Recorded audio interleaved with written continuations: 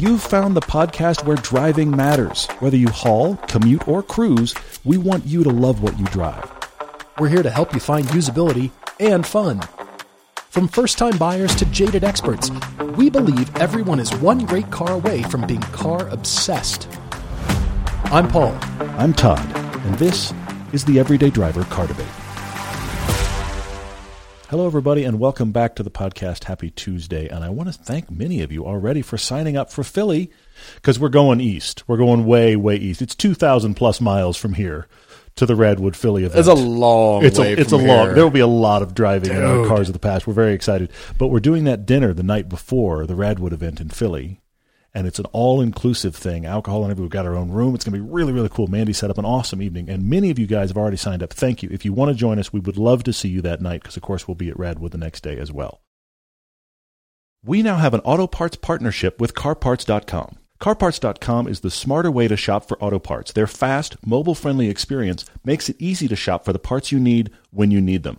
Just enter the year, make, and model of your vehicle, start shopping, and start saving. It really is that simple. CarParts.com stocks their own inventory, cutting out the middleman and passing the savings on to you, and they're offering even more savings for our audience. Whether you've been in a collision, working on your project car, or need to catch up on maintenance, visit carparts.com/everydaydriver for 10% off of $100 or more on select brands. Get the right parts right now at carparts.com.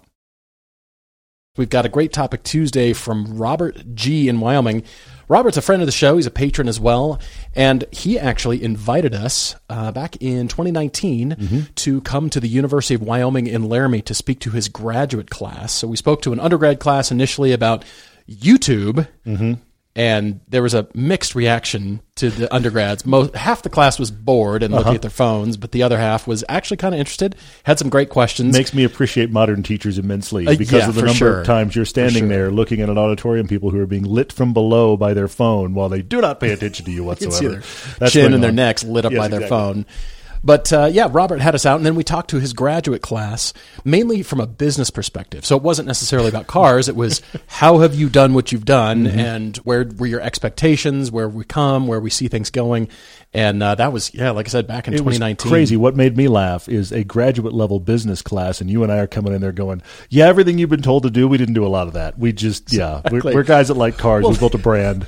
You're right. They had applied steps from, crafting business plans to, thinking things through. We're just throwing stuff at the wall to see what sticks. We were a couple of idiots that decided we liked cars and wanted to do a car show, and then eventually it became a brand, which is what we wanted, but it wasn't like we sat down and we had our plan. Right. The plan was to be a TV show, and then nobody wanted to buy it, and we wound up on YouTube by accident. I mean, it's a weird thing, but thank God we're here. Thank God you guys are here. We're really glad to have you with us as always. Well, Rob writes to us, with an identity crisis. He said at the end of February, he bought a new 2021 Mercedes-AMG GLA 45. This marked a number of firsts for him. First automatic transmission he's bought himself. The first CUV since he bought a new 5-speed Suzuki Sidekick back in 95. Wow. When his life revolved around camping and mountain biking and off-road activities. But he's had Miatas. He's owned 4 NB Miatas, including a rare 2003 Club Sport, Pontiac Solstices. Solstice. Yes. Solstice. Yes, there you go. Porsche 944 S2, C7 Grand Sport, and a 2017 Fiesta ST used as the winter beater. But he bought this AMG GLA 45 somewhat spontaneously during his first real trip anywhere outside Laramie during COVID. Okay. He said he stopped at a bookstore and there was a Mercedes dealer next door, and he went home with the AMG. Yeah. Of course he did. Yeah, just stumbled in there, met the car, just said, I want to take you home. Got home. I want to know, Rob, what you didn't include here is the conversation with your Minister of Finance when you got home. You bought a brand new car without her, is what it sounds like. And you Maybe he was on the arrived phone to her? with a brand new car. Hi, here I am. Brought this while I was away. Well, he likened this to, relationships happening after you meet someone at a bar that you just happen to wander into because you were thirsty. Yeah. I like cars. That's a Mercedes dealer. Oh, look, I'll take that home. Exactly. Yeah. So here's Rob's dilemma, and it's led to many questions. The topic Tuesday. He says, first, in coming to terms with his new life as a non-manual CUV owner, something he never expected himself ever to be, it's led him to ask himself, who am I? He's questioning everything about his car enthusiasm, his car enthusiast life. Is he a sports car enthusiast, or has he turned to the dark side of owning a CUV, which is just one small step for an SUV? You're being really hard on yourself here, Rob. Yeah, you are. Anyway. And is this a slippery slope to boredom? Can he be a sports car enthusiast and still live with himself for having chosen a CUV like this on a whim? Or should he regard this as a bad decision after a night of heavy drinking when he finds himself in a strange apartment with someone he doesn't know? Where are my pants? Should he embrace the convenience of a vehicle coupled with its performance? He says, which is awesome. Near 400 horsepower from a 2-liter is truly addictive. Yes, absolutely. This is why we love that thing. Mm-hmm.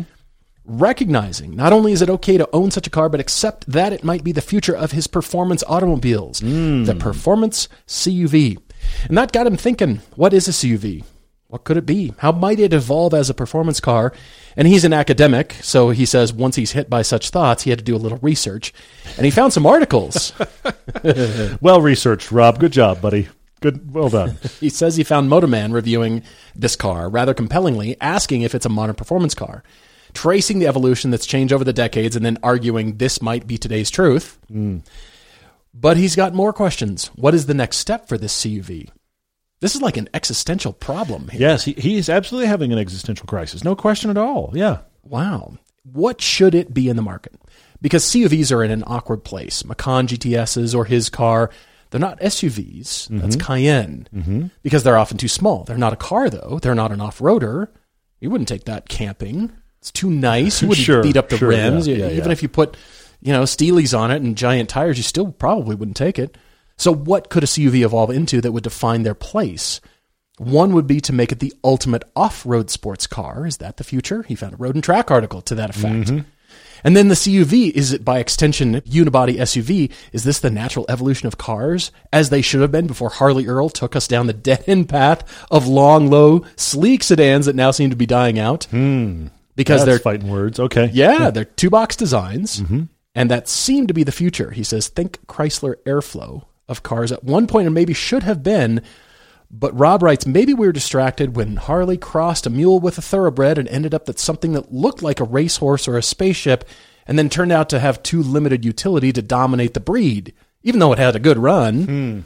So, wow, okay, deep thoughts here, Rob. Rob is conflicted. He is, for sure. So is it really a car? Is it the evolution of a car as we knew them through the late 50s to the early 2000s before SUVs dominated the market?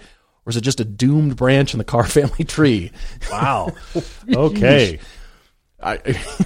Rob, this is great stuff, man. Like the really Neanderthal was to humans. So he turns to literature, and he found a Haggerty article just on that. So the topic Tuesday, after all that, is this. Can the CUV be a performance car? Is the performance CUV the natural future of performance cars?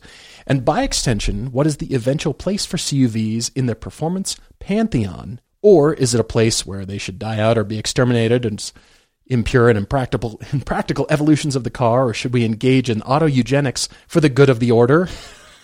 Or should we just accept that the car-based chassis was always the natural evolution of the car and that we enthusiasts who resist, in reality, are really doomed, fighting the irresistible force of nature? Good grief, Rob. I practically need to sit down. Is there going to be a test? I think there is going to be a test. There's going to be a pop quiz later. I'm definitely going to be quizzed, and I'm not going to do well. Rob, this is fascinating because you have accidentally bought a car, and you've accidentally stumbled into something that Paul and I have talked about a lot. I'm going to bring up a piece that we did on TV and is now on YouTube, and that is the Mercedes GLS AMG 63 versus the Hellcat Durango.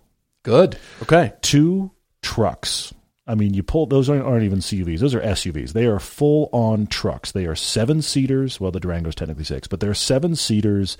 They have all-wheel drive. You could take this off-road running gear. The GLS has bouncy bounce mode, which we took to a McDonald's because we thought it was funny. It's intended to get you out of sand and mud. It's funny thinking about it. Exactly, for sure.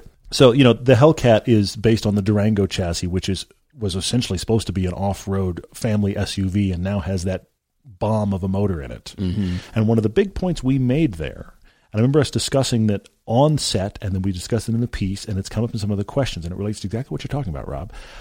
I think as the world chases ridiculous horsepower, unusable horsepower, as we get into electrics, all the numbers have commas in them, okay?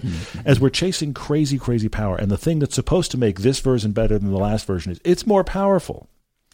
I kind of think that belongs in these big-bodied things. I think that the pursuit of ever more, I can't believe this defied physics, we should leave that to these big, crazy, do-everything haulers and let them have the horsepower war. If, in trade-off, we can get back, you've owned multiple, Rob, MB Miatas, we can get back to simple, cheap, doesn't need to be fast. Because the pursuit of ever faster has kind of ruined the purity of sports cars. It's very rare to find something that is really balanced in power and isn't crazy heavy and is nice to actually operate like a little sports car was intended to be. It's hard to find that because, but it's got to have more power in the last version, which means it's got to be bigger in the last version, which means it's got to be heavier. That's SUVs. Yeah. So I think having these SUVs have this power frees up the market to have a focused sports car. And the other thing going on is the thing you bought, and we've said it many times before, and is the Macan and other things, they're just hatchbacks. It's just nobody buys hatchbacks. We have to have a little bit of a lift on it because it's the ever-escalating war of who has the highest ride height. So if you drive a Lotus Elise like me, you end up looking at the rear differential of the truck in front of you at a stoplight. I've done this many times and been boggled. Nobody wants to sit low. Everybody wants to see. Yeah. So let's take a hatchback. The GLA is a hatchback. It's the Mercedes Golf. The Macan is the Volkswagen. Is the Porsche Golf. Yeah. We jack them up a little bit. Now they're CUVs. They're hatchbacks. You bought a hatchback, Rob. Congratulations. Rob, I'm still blown away by your question, by your thought process. But what if you hadn't bought that AMG? You wouldn't have arrived at these questions. You wouldn't be soul-searching and question your very existence as an enthusiast. Because it's easy to these days. As a matter of fact, just before this podcast, Todd and I were again bringing up autonomy. And have you all noticed, that many people are talking less about autonomy? Oh, that's a fair point, yeah. That's so 2018. And by that I mean humankind tried it, went headlong down that path, went really far, proved that things can happen and we can do it. Found it was hard and scary. Don't go near there. Ran into some problems and have backed off to the point where electric cars are still talked about, but they're not discussed in the same breath as electric cars equal autonomy. It used to be synonymous. People talking about electric cars, it must be autonomous at the same time. Those they're divergent now. You're absolutely right. It's a great point. It's almost like an electric car that you can drive and have control over. Weird. Well, that's an interesting thought. And also, companies in general have talked less about it. There's less newsworthy items about, look how far we're coming along with our autonomous code stack. Yeah. Because it's still way out there. Nevertheless, you're asking about enthusiasm, and that kind of conversation that I'm talking about kills the enthusiasm in me. I think, oh man, what if it's around the corner? It's not. I come back to everything Todd and I have discussed, and it reinforces my belief where it's not. Because when you're doing auto self-driving in the Tesla beta, full self-driving mode, which I just did over the weekend, in a friend's vehicle, everybody is so much more hyper-aware than they usually are when they're just naturally driving. Because you're judging the car and therefore judging the code stack. I would have been over a little bit more in the lane. I would have been over an inch. Ooh, we were too close to that passing car. I wouldn't have gone that fast. The car hesitates when it's pulling out. It can't park itself. You can't really summon it. It doesn't really work. It's still a little squirrely, and it didn't know that was a pothole, so thanks for wrecking my suspension. That kind of, it's there. And so I came away from driving my friend's car. Or not driving, as the case may be. Or not driving, exactly. But I still had to give the steering wheel a little squeeze, and then I'd squeeze it a little bit too much and turn the system off. I mean, it's like a featherweight of like, oops, I turned it off again. Dang it. So I came away, you start to question yourself, just like you're starting to question yourself by buying the CUV. I'm going to back up, because if this continues, it's like dog breeds. You've got a mutt. Todd, you have a mutt. I own a couple of mutts. They are both very different dogs. They're great dogs. They are. For a car perspective, over the years, everything started with packaging people. Forget your stuff. It's all about how human beings sit in the vehicle. Well, imagine what cars would look like if we all stood. True. The passenger compartment merely encloses over the tops of our heads and around our bodies. This is where we go in the car. If we're ahead of the axle, like the Volkswagen bus, if we're in the middle, if we're towards the back with a long GT car, where are the human beings in that car? And then, how are they sitting or standing? What if they're laying flat? What a great idea for a future autonomous car. People fully laying flat. The nap pod. The nap car. Okay, interesting. Autonomy is going to have to be perfect for us to fall asleep and lay flat in a bed. The Tesla nap. Exactly. Lay down with us. You climb in and it's, 2 feet off the ground. That's what car designers want to sketch. Right? Talk about a skateboard platform. We're just going to lie down We're on just gonna that. lay on it. Perfect. Yes. And put a sheet over the top of us. Call it a day. We're good, right? Brought to you by Purple. Anyway. It's a collaboration between Tesla and North Face. It's like the tent on top. Nice. Good. Well done. Yes. So now as human beings sit upright in the car from McLarens and Lamborghinis and Ferraris, and then they sit even more upright to Porsches, and then GR86, and then they sit even more upright into trucks. All those varying degrees determine the shape of the car. Sure. Then designers and engineers need to add the stuff. What is it going to carry? Okay, this one's going to design to tow your house, and it needs to carry huge things, heavy things. Okay, it's a pickup truck. So for a CUV, this is now what people are buying because it's easy to get into, and you're sitting mostly upright, and that's pretty much what we've arrived at as comfortable. And this is why car designs have evolved to this.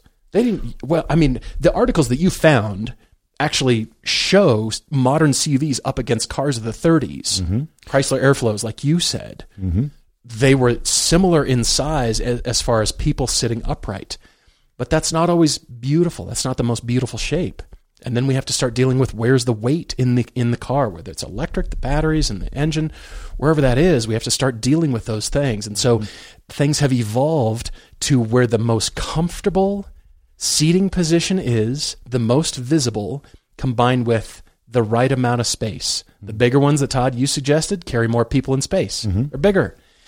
And so now they have to get sexier looking. But now all cars can be made to do incredible things. By virtue of the performance parts that are out there, and AMG tuning a vehicle and Porsche tuning a vehicle.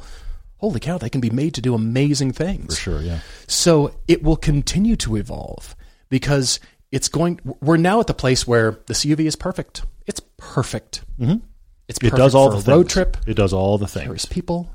We're comfortable. We can see. We can have our necks lit up by our phones because we're staring at them. Great. But the future of vehicles is going to be people, enthusiasts, demanding, I want something that's good to drive. Hopefully. I'm willing to compromise my perfectly upright seating position, very comfortable, to now I'm leaning back quite a ways. What's that joke I've made before where CUVs are built for you to just stop walking? You're walking along, and now you're seated. There's not really a down into anything. I have all these sports cars I get down into. There's none of that going on. I also think it's interesting. But that's a priority. Absolutely. That's a customer priority right there. And it also it comes from the reality of I need to see what's going on in front of me, and that leads to bigger. But I also think about, as we started talking about all this, Rob, I started thinking about the progression of cars away from horses. And then cars back to horses. I'll get there in a minute. But cars away from horses and how that was affected culturally. Because if you think about the cars, especially in the U.S., the cars of the 20s and 30s, they look very influenced by wagons. Wagons picture the Old West wagon, the Wells Fargo Old West wagon, okay? And now picture the line of horses out front. Now draw a shape over that. Well, the line of horses out front is that big straight 8. Yeah. And then the Wells Fargo shape at the back is the big cab because everybody was sitting upright. The Wells Fargo shape. So it just becomes, if you look at the cars of the 20s, that's what they are. They've got the huge straight 8 that has all the horses providing the horsepower to move us forward. And then they have a cab that looks quite a bit like wagon technology. We're all Duesenbergs. And the wheels looked like a variant of a big wagon wheel. Funny. But now jump to this. If you're in Europe, they didn't have big wagons like that, really. I mean, like the rich did, like the queens did, but generally you had like a small little carriage that took you places with one horse. So they created kind of mid-sized cars. Now go to Asia, where they had rickshaws. And they created tiny cars for their world. Now we've become global. So we're making cars that are going to theoretically work everywhere. Why are Japanese cars massive now? Look at the Hondas from the 80s. They're toy cars. Yeah. The U.S. is making land yacht. They made toy cars. So we had all these cultural influences that built what the car is, and now everybody's merged. Culture has merged. The internet has merged everybody. Culture has merged into one thing that serves everybody. And what does it look like? It's a lifted hatchback. It's a CUV. It's your car. Yeah, and I want to encourage you, Rob, because there's nothing wrong with you being a car enthusiast and you've bought a tool for the job. You've bought a nice, luxurious, easy to drive, surprisingly powerful do-it-all. Yeah. But you still like all your small sports cars. And this leads me back to horses. I know it sounds weird. I've said it before. Folks, all of you that love cars, we are the new horse lovers. We are. Mm-hmm. Because if you think about this, in the late 1900s, leading into the early 1900s, you had a horse to get places. Everybody in the family, if you had a horse, knew how to saddle the horse. The horse was used to go places. And with the way gas prices are right now, we're probably you may wish you had your horse back. Yeah, exactly. So, but then that became the family car. And now, since the family car has taken over, everybody listening probably knows somebody that has a horse. Or you know somebody that knows somebody that has a horse. Mm-hmm. Mm-hmm. There's a lot of things you don't know about horses unless you own one. Could I walk up and saddle a horse? Probably not. Do I know how to do the bridle and get it ready and feed it and care for it? Not really. But if you own a horse, you're a horse person. Those people have horses and they take the time and they actually spend the money, and that's the hole that they throw their money down, to have a horse because they like the horse experience. They no longer need it for transport. We're headed there eventually. I don't think next week, but we're headed there eventually with cars. That those of us that like the Lotus Elise, the Miata, the 86, the small, lightweight, doesn't have a purpose other than to be driven for fun, we're going to still own those. We're going to have the roads we take them on and the garage we store them in, and we're going to have friends who are going to be like, you have one of those? I don't remember the last person who knew that had one of those. Just like a horse. We're headed there. And in the meantime, we're all going to be in incredibly capable CUVs because the shape works. Please tell me you didn't buy silver, Rob, but you probably did. The shape works, and then it can be autonomous. It can be electric. It's a general shape that is successful, and I think crazy power goes to these so I can have my lightweight, not powerful, fun thing and be a horse owner. Yeah. Rob, just because you want this car to be useful to you doesn't mean it should be boring. And that's why all these tuning companies... BMW, just the recent news of them consuming Alpina cars. Yeah. Finally, after 30 plus years of Alpina being around. The AMG Mercedes story was the same story, exactly just right. faster. Exactly right. I love that they're still thinking about that. And that purchase gives all of us hope. Because we're going to be willing to compromise how we squeeze our bodies into the small sports car. Hopefully it's still somewhat comfortable, but we're going to be willing. That's further down on the list. Whereas when you buy that CUV, that's top priority. I just want to walk up, open the door, and sit down. I want to open the hatch while I'm still exiting my house. But why shouldn't that also be fast? And the cool part is, like I said, with all the ways to tune an object, you can make that car-shaped object go really fast and corner really well, and that is cool. And you can still be an enthusiast and enjoy it, knowing that's not the end-all, be-all for you as an enthusiast. You still have sports cars and sports car love. Great. And you do those sports car things, but what if you want that sports car feeling and you got to take family? And you know what? You got to pick up stuff from the store and I need a bit of space. Okay, that is perfectly okay. So owning an SUV, owning any car in no way negates all of our enthusiasm. Agreed. You don't even have to own an enthusiast car. Or a car.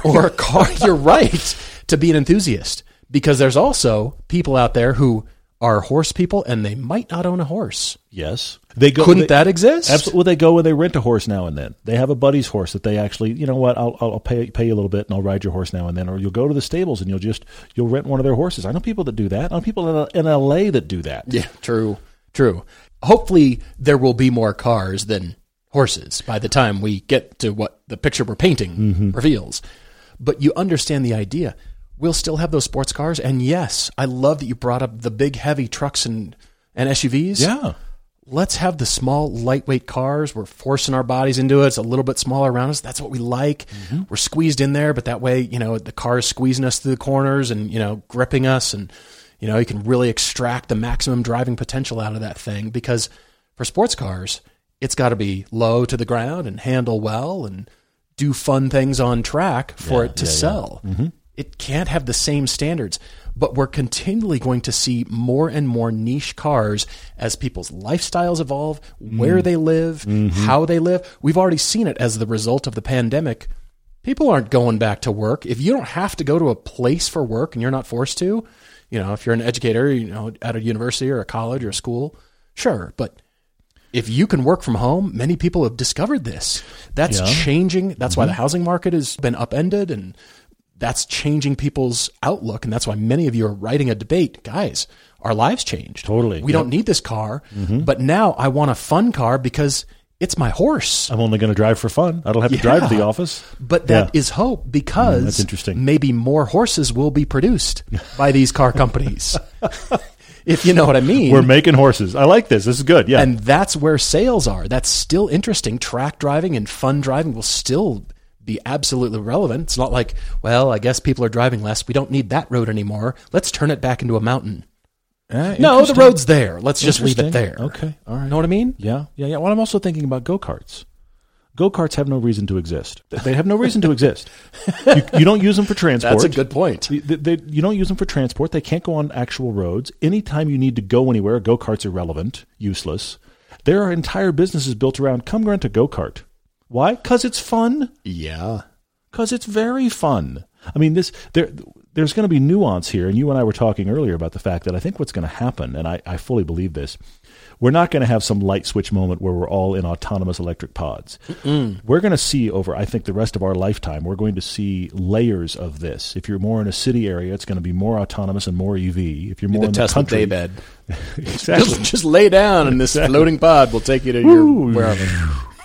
Hang on to your phone. You got to stare at your phone still. Exactly. But you can stare at your phone while laying down. It'll be like a gooseneck arm, so you can lay flat. And so you have to lift, so you don't have to carry your phone, because that starts to hurt your arm. You got to hang it in something. It's going to be perfect. Stuff Cheetos in your face. Anyway, everybody's seen WALL-E, and we're all envisioning that now. It's terrifying. But I think we're going to have layers. We're going to have roads where that lane over there is an autonomous EV, and that lane there is just EV, and this lane over here is us dinosaurs using dinosaur juice to drive down the road. Right. I'm encouraged by the future, because cars will continue to evolve. They've evolved to get back to the CUV. They've gone from 1 box, 2 box, 3 box shape. They're going to be, that's not really a box. That's a different shape. Humans still fit in that. That's cool, but look, it's fun to drive. Whatever the future SUVs and huge horsepower. Trucks don't need that huge vertical front end, but it looks cool. You could divide the radiator up. It doesn't have to be as big as a Peterbilt or Kenworth radiator. It doesn't have to be that big. That's the whole reason for a giant front end, is because of the radiator. Well, when electric trucks happen, it's just a styling exercise at this point. You're right. Just because it's cool looking. Do Bugatti Veyron thinking. We divided the car up into 11 different radiator zones. Sure. And they're all small little radiators, and you know what I mean? So it doesn't have to have a huge, you could bring the driver down to CUV height, too. Yeah. Just we're down here with everybody else. They're not going to want that, but it could happen, yeah. I'm encouraged, Rob. Fun is not disappearing. Fun driving is not going away. I want to remind you guys of DriveShare from our friends at Hagerty. DriveShare is a car-sharing community that connects renters with the owners of cool cars. We're talking vehicles that elevate any occasion, like a wedding or a special celebration or even a vacation. Or you can just enjoy a dream ride, a car you've always wanted to drive. That's why I put my Lotus Elise on DriveShare, and many people have loved driving it. List your car to earn some extra money knowing you're covered by exceptional insurance and roadside service. Owners and renters can both rest easy and enjoy the ride. Visit driveshare.com or download the app to rent or list a ride today. Andrew writes to us from nearby. He's in Kaysville, Utah. He writes to us about spending 10 years in a Prius, which is sort of like that 1997 Brad Pitt film, 7 years in a movie theater. 7 years in a theater, yeah, I heard about that one. He has been car obsessed since his next-door neighbor took him for rides in his Ford Model A when he was 4 years old. He spent most of his free time as a kid reading Motor Trend, A Car and Driver, and lusting over Porsches and BMWs and Aston Martins and Ferraris. The list, essentially, yeah. His family owned eclectic cars growing up, including two 914s, a Saab 9.3, there you go, and his own high school car, a 1987 Pontiac Fiero with a manual transmission and T-tops. I love this. He said all these cars were fun and interesting when they worked, But this is such a switch, man, because you graduated from college, decided it was time to, quote unquote, grow up and be responsible. And so you thought your car interest was immature. And you went and bought a Prius. I think it's fascinating. You decided, and everybody goes through this. You go through that stuff where you're growing up and you get into college and you may have your wild years, you may not. You may do your wild years later. Some people have never stopped doing their wild years. You've met that 50-year-old person where you're like, you're not a frat boy anymore, stop it. Exactly. That happens too. But you decided it was like that line in the sand. You got out of college and decided it's time to be an adult, and you actually counted car interest as childlike. Juvenile, yeah. And bought a Prius. Well, he does say, okay, all right, it's been a great car. It's of course insanely it has. reliable. He can't get less than 40 miles per gallon no matter how hard he tries. You are not trying hard enough. What you want to do is never let off the gas. Control the motions of the car entirely with the brake. Your right foot is planted all the time. There you go. And then just control the car entirely with your brake. You want to go fast? Let off. You're going to need a brake upgrade soon, but yeah. That's true. He says it's spacious. It's done everything from off-roading to hauling lumber to road trips, but it's just so boring. Fast forward a few years, and he finds himself married to an understanding woman who is willing to let him indulge his car obsession. About a year and a half ago, they bought a 2019 ND2 Miata. He became a happy man. His wife even learned to drive manual. She's had a blast ripping around with the top down, whenever the weather is nice. Love this. This is great. Now, she primarily drives the Prius these days. He dailies his Miata in his 30-mile round-trip commute. Even in Utah winters, we applaud you. Bravo, man. It's really, really good. He said snow tires are magic. I've been saying this. Yes, they are. Yes, good. Glad to have you with us. They definitely are. Although he enjoys the Miata as a daily, it definitely loses its magic when you're just cruising, yes, with the top up. But so for the past few months, he's been thinking of picking up a dedicated winter commuter so that all of the Miata's miles can be just fun miles. Okay. He has settled on a lightly used current-gen Mini Cooper hatch. I love it. But then life threw them a bit of a curveball. His wife discovered that she's expecting their first child, and suddenly a Mini Cooper doesn't seem like the best choice for their growing family. Andrew, you know how that happens, right? This is written like, yeah, I mean, we went to the doctor, and she said, they said she's expecting, and we just went, huh?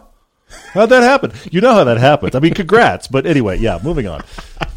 Well, so they'll move the Prius into the role of a winter commuter and pick up a somewhat larger family car for his wife. After a great deal of thought, he has settled on the following set of requirements for this new family hauler. Okay. Needs to be reliable-ish. Reliable. If you can see reliable from here, it mostly is perfect. Now, I do want to say, and I want to encourage you here, Andrew, the Prius has been perfect, and of course it has. Those are known to be unbelievably reliable. Yeah. So I like that you're not putting a Prius level of reliability and lack of drama on this next car. That's what I define as reliable-ish. That's very good. Well, he's not afraid of maintenance, but major repairs are not his favorite. They're my favorite. You know what? I've appreciated all of the people that have watched the cost piece and have just had a really big sit-down moment when you cover the cost of the 928. But at the same time, and I want to encourage you here too, man, a lot of people have encouraged you, and it is amazing because you have learned that car. You used it not only as a 928 that you liked, but you kind of, with much cost and time, have used it like a car tech school. Yeah, you have learned cars like crazy in general, and that car in specific, by pulling the engine of a car and chasing all the rabbit trails for when it needs something, we need to do it. And you have come out of it, because I've noticed this in casual conversation. Bloody, poor. Yes, all of those things. Covered new cuss covered words. in grease. But at the same time, you have a general, deeper understanding that I'm certain surpasses mine of cars in general, because you've been in there up to your knuckles, elbows, shoulders. I like Neck-els. You've been up to your neckle. There's a lot going on. Yeah, for sure.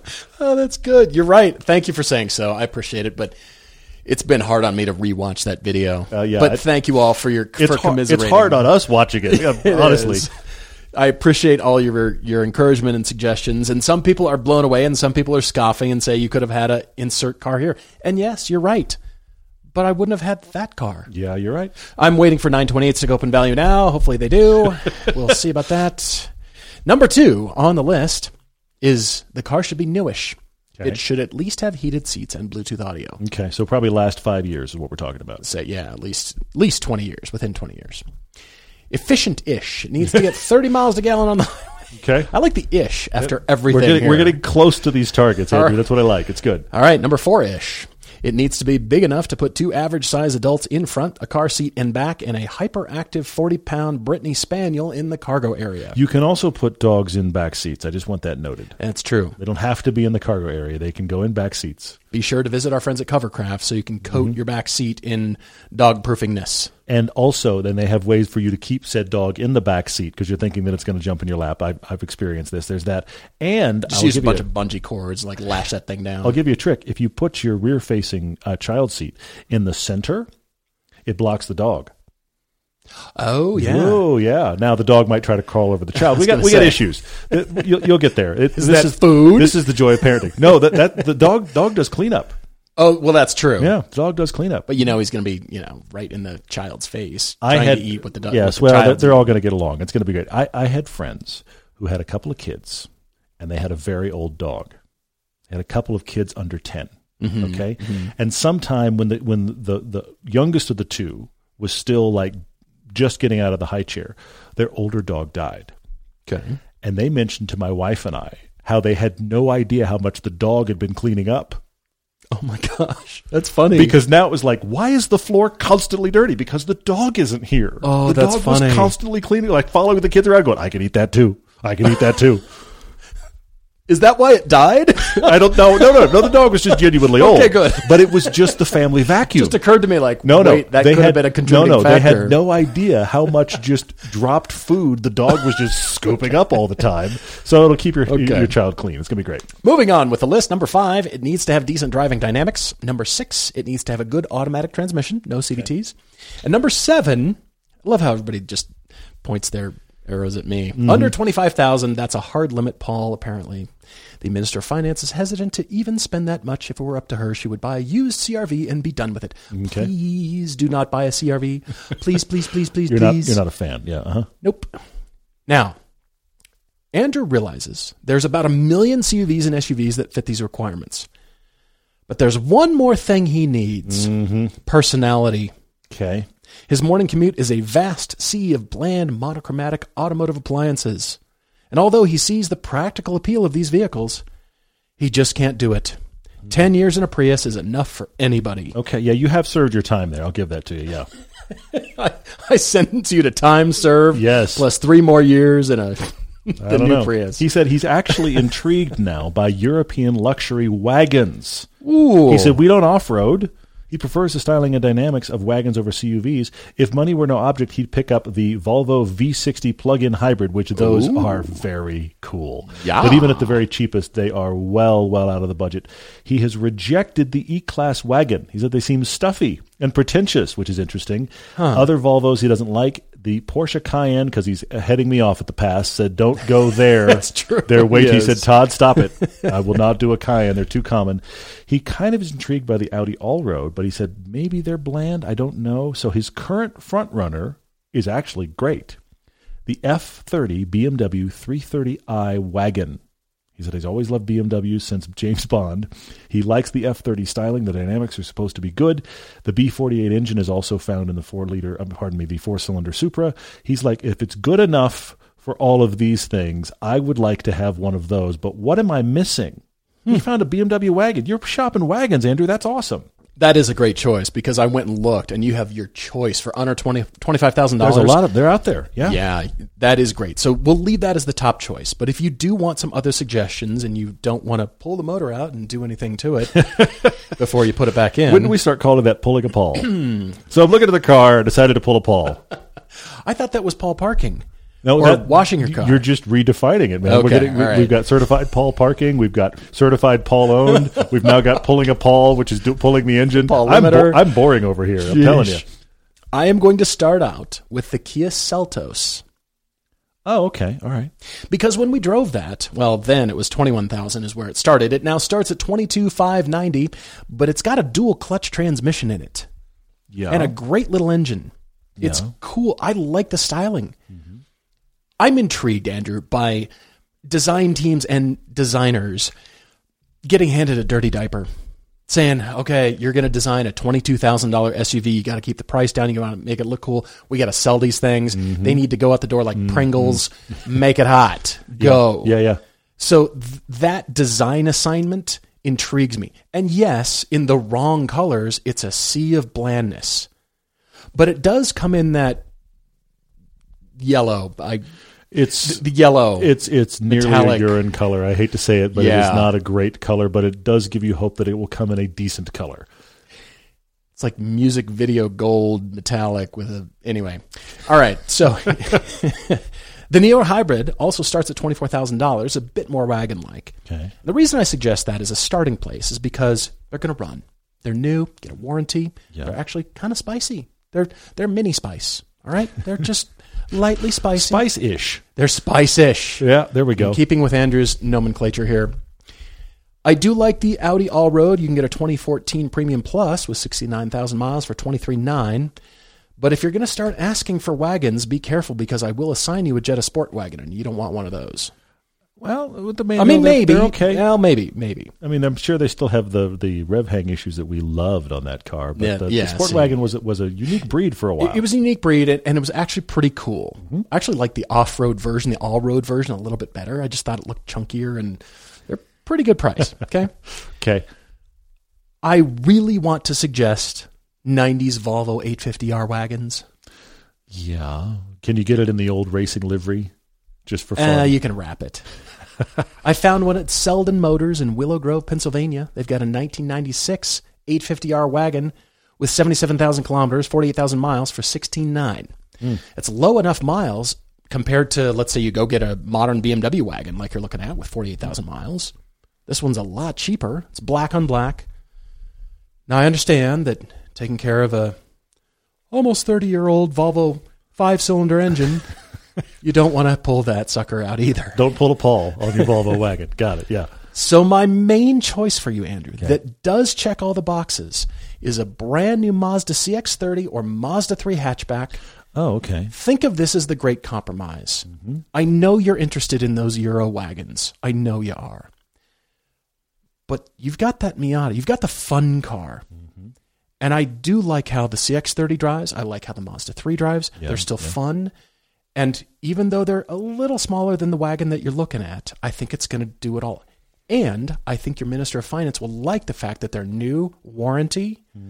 They're not the Euro, we're going to have to go buy parts from Munich. Let's go to Europe, honey. I bought a lot of parts from Stuttgart, by the way. Yes, of course you did. And it's just going to drive fun. It's going to be a car you can look forward to. You want to take that for a fun, spirited drive? You can. You want to commute in that? You can. It'll do great in winter. It's useful, but it's compact enough to still be fun. That's what I think you should look for, even though it's not Euro, but it's got such great refinement in both of those, and it keeps the price down, and it's still new. I almost think new is the way to go for you, Andrew. Yeah, I mean, if you're going to have it for a while and you're doing the family reliable car, I can see that argument. That's very good. I like the BMW, but I'm just not sure you're there. And I think your focus is changing. And you still have the Miata. Yeah. You still have it. It's not like you don't have that. Yes, agreed, yes. But your focus with the family, the growing family, is changing. So this is my thought for you. I like it. I'm going to start with my alts because they're close to where you ended, and then I'm going to go to a couple that I don't think you've thought about, Andrew, and I think you should. First off, in the alt category, it is those hatches. It is the Mazda 3 and the GTI, the Volkswagen Golf, essentially. Now, what I'd like for you to do is get the Mazda 3 turbo hatch, but new, those are low to mid-30s. And with the current used car market, they're still low to mid-30s. So that's out of it. Oh. The other thing is the Golf R, the prior gen Golf R, the Mark 7 with the DSG. The thing about both of these hatches is that you're thinking you need wagon space. I think these hatches have more room than you realize. Yeah. So that's the reason that I think they're both interesting alts. Now, they're slightly above your budget. I don't know, how far back do you want to shop? What's going to happen to the market in the next 12 months? I can't speak to any of those things. But the Golf has always succeeded because it has a shocking amount of rear passenger space and then still has a good hatch. Yeah. And the Mazda 3 is almost that good. So I think you should definitely consider those. Now we're into wagons and hatches and not actual wagons. But then I think you've got some wagon-adjacent cars that you haven't considered. They're wagon-ish. Wagonish. We stay with it, Andrew. Love it. The BMW is a very good choice, but two others that are in your price point, if you buy them used, Audi A7s. Okay. You don't have a tall person sitting in the back, which is where that car falls down, and it has a decent-sized hatch. Okay, I like it. Audi A7, and in that same category, the Kia Stinger. Yeah. Get one of those used. I think Audi A7 or Kia Stinger are both really, really competent alts to you considering that BMW. I think you'd like the BMW. Most of those wagons that I'm finding, I don't know if they all are this, so somebody will correct me. I'm not sure you can get them in non-xDrive. I think they're all xDrive. And the thing about the BMW lineup is once you get xDrive, it typically loses a little bit of steering magic. They're still very good, but it loses a little bit of steering fun. I think that makes the A7 even more viable, and the Kia Stinger is genuinely fun, man. You got to look at both of those, and hopefully, Andrew, something gets you your fun family car. Our friends at Griot's Garage have got a new line of ceramic products to make your car care easier and more satisfying than ever. You can start with the new Ceramic Wash and Coat, an ultra-slick formula that can be used with either the bucket wash method, the foaming sprayer, the cannon, or whatever Paul has come up with now. We take Speed Shine with us on every single shoot. It's the ultimate for quick detailing, and now it has ceramic protection too. Ceramic Speed Shine maintains a slippery gloss finish in between your main washing and protection days. And they even have ceramic trim wipes for long-lasting protection on plastic trim. Try any of these products individually or use them as your new wash routine. They're 100% guaranteed, and all the liquid products from Griot's are made in the USA. And don't forget to use the new code eDriver when you're ordering from griotsgarage.com. Our audience gets 15% off liquids and 10% off everything else. That's Griot's, Griots. Enjoy the finest quality car care products you can buy at griotsgarage.com. Martin starts off the questions he's writing in from Facebook going, with so many people talking about the price of gas, what are a couple of fuel-efficient recommendations we have for people shopping for a fun-to-drive car? This is a Miata is always the answer moment. They get over 30 miles to the gallon. Sure. They always have. Sure, yeah. You can go buy yourself a Miata and get, depending upon how you drive and where you drive, up here at altitude, we never seem to do nearly as well with all of our hills and all. But I know plenty of people that are pulling mid-30s in a Miata. I mean, how good you need the gas mileage to be, because that's really competitive, and it is full-on fun car. Do you notice Austin Schroeder on Instagram is stopping by to say that he appreciates us encouraging financial responsibility in the latest podcast? He is a credit analyst and commercial lender, and he often sees poor financial decisions with cars. He says it is possible to have fun and be smart with your money. We normally aren't that mature. Exactly. We did a halfway caught us decent on an job. off day. Yeah, Austin. exactly. We did a halfway decent job. It's a weird day. Worked for you. Seth Kleinman is asking, any chance of us driving the roads in Hocking Hills on our way to Philly?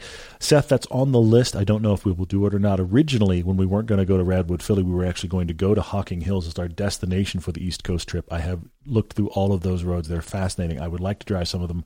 We're just going to see what our route does and if we can get there, because I would still actually like to. We got to get to Philly, too. It's 2,000 miles from here. We got some fun stops along the way, though. Co-Riss on Instagram says, did we consult with Savage Geese on our car purchases? This has come up a couple times. Jack on Savage Geese, but it's Jack the Ethnically Ambiguous, I think is his avatar there on Instagram. He's talked back and forth with us on private messages. Here's the thing you have to know is that Paul and I were there with Jack and Mark at the exact same Toyota GR86 launch. And we talked, as a foursome, we talked about the fact that their channel and our channel had both become known for owning the first gen. And we sat there, the four of us together, and talked about the fact that we were both channels thinking about buying another one because we were known for having the first gen.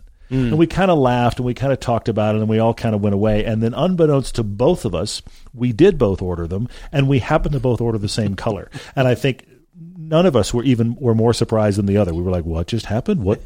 Because when Paul and I, we had actually just heard that ours was supposedly coming from arriving in Long Beach to Salt Lake when Jack dropped his first picture of his. Yeah. And I called Paul and I went, well, it looks like we consulted even though we really didn't, but that's happening.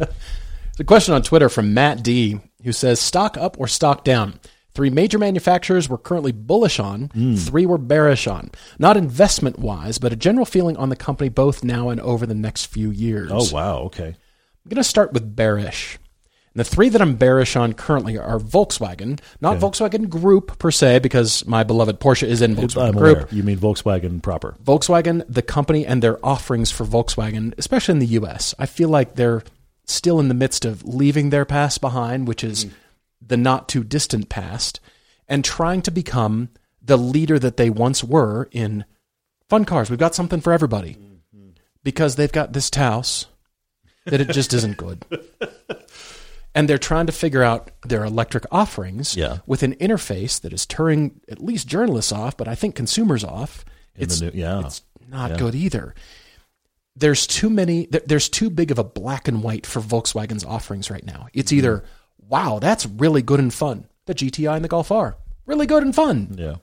And some of their other offerings that are really not good and fun. And then they're plaguing their lineup with that new interface, which seems to be kind of universally disliked on electrics and non. Exactly. I still think they're figuring themselves out, and they've got a good product offering for every category of size of car that you could want. That's not what I'm talking about. I'm just talking about the general styling, what's next for their look. It feels stale right now, and it doesn't feel like we're seeing the future from them.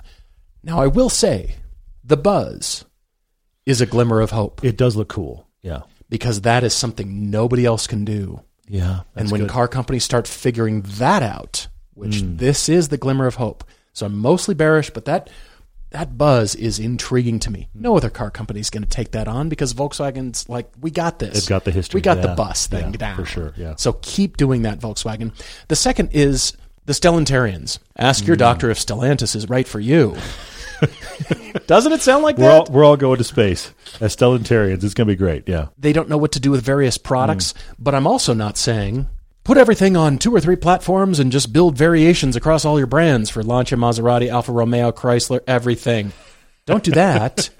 But they've got so many brands in their portfolio. There's so much crossover, and they don't know what to do with Chrysler. I think they're probably as surprised as we are that they're still making Chryslers. Wait. We have Chrysler? Exactly. Why did nobody tell me? I didn't know that still existed. I feel like they haven't corralled and given the automotive world a clear vision of here's what's coming. We know Dodge is going to come out with something cool, but we know Ram trucks are still going to be cool, but it seems like everybody's still operating independently. Doesn't seem cohesive. And then that's the other thing. If they become too cohesive, they have so many different divergent brands. How are they going to keep all those brands divergent enough that they matter? Because if you buy every single brand of the Stellantis and it feels like exactly the same car, what's the point? I'm middle ground. I don't really have a big standout number 3 in my bearish category, but from a bullish standpoint, absolutely Toyota. Holy cow. Are they nailing everything, just like Hyundai, Kia, Genesis is nailing everything right now. Whether it is future product offerings from an electric standpoint, what they have teased, that huge 1820 car reveal that Toyota just did a few months ago. Yeah. It was like, yes, you guys are thinking. You've got something for every category, something for the enthusiasts, something for family haulers. You guys are thinking. That is fantastic.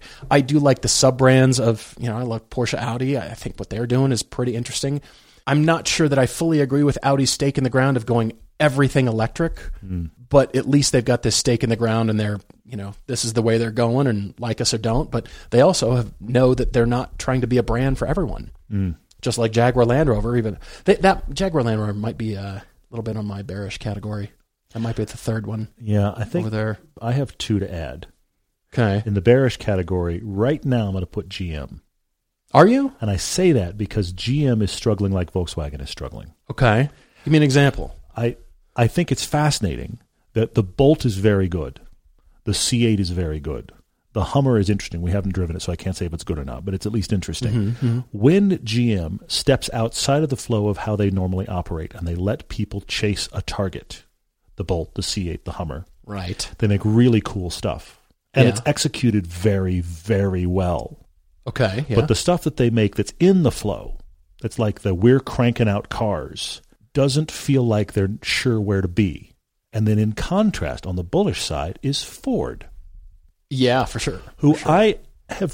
I've struggled with Ford for years. But right now, I think Ford is on the rise because they are restructuring themselves. It's that Ford Model E thing that they're doing. Yeah. They're restructuring themselves to have an electric side and a non-electric side. They're doing interesting product on both sides.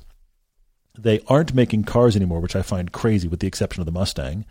But then they're releasing things like the Maverick, which feels like you really figured out a thing you aren't selling that you need to sell, and you made it well. Okay. And it's not even electric. Yeah, I can see that. They're offering it as a hybrid. They're offering it as a gas. Of course, they have the F-150 that just kind of is self-perpetuating cash machine.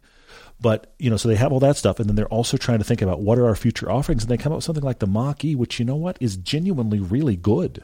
Mm-hmm. In the same couple of years, they have released the Maverick and the Mach-E, both of which are very different products. Clearly, they sat down and figured out who their audience was, and both are executed really well, which they feel like they're executed with an awareness of what the rest of the market is doing while still being a Ford product.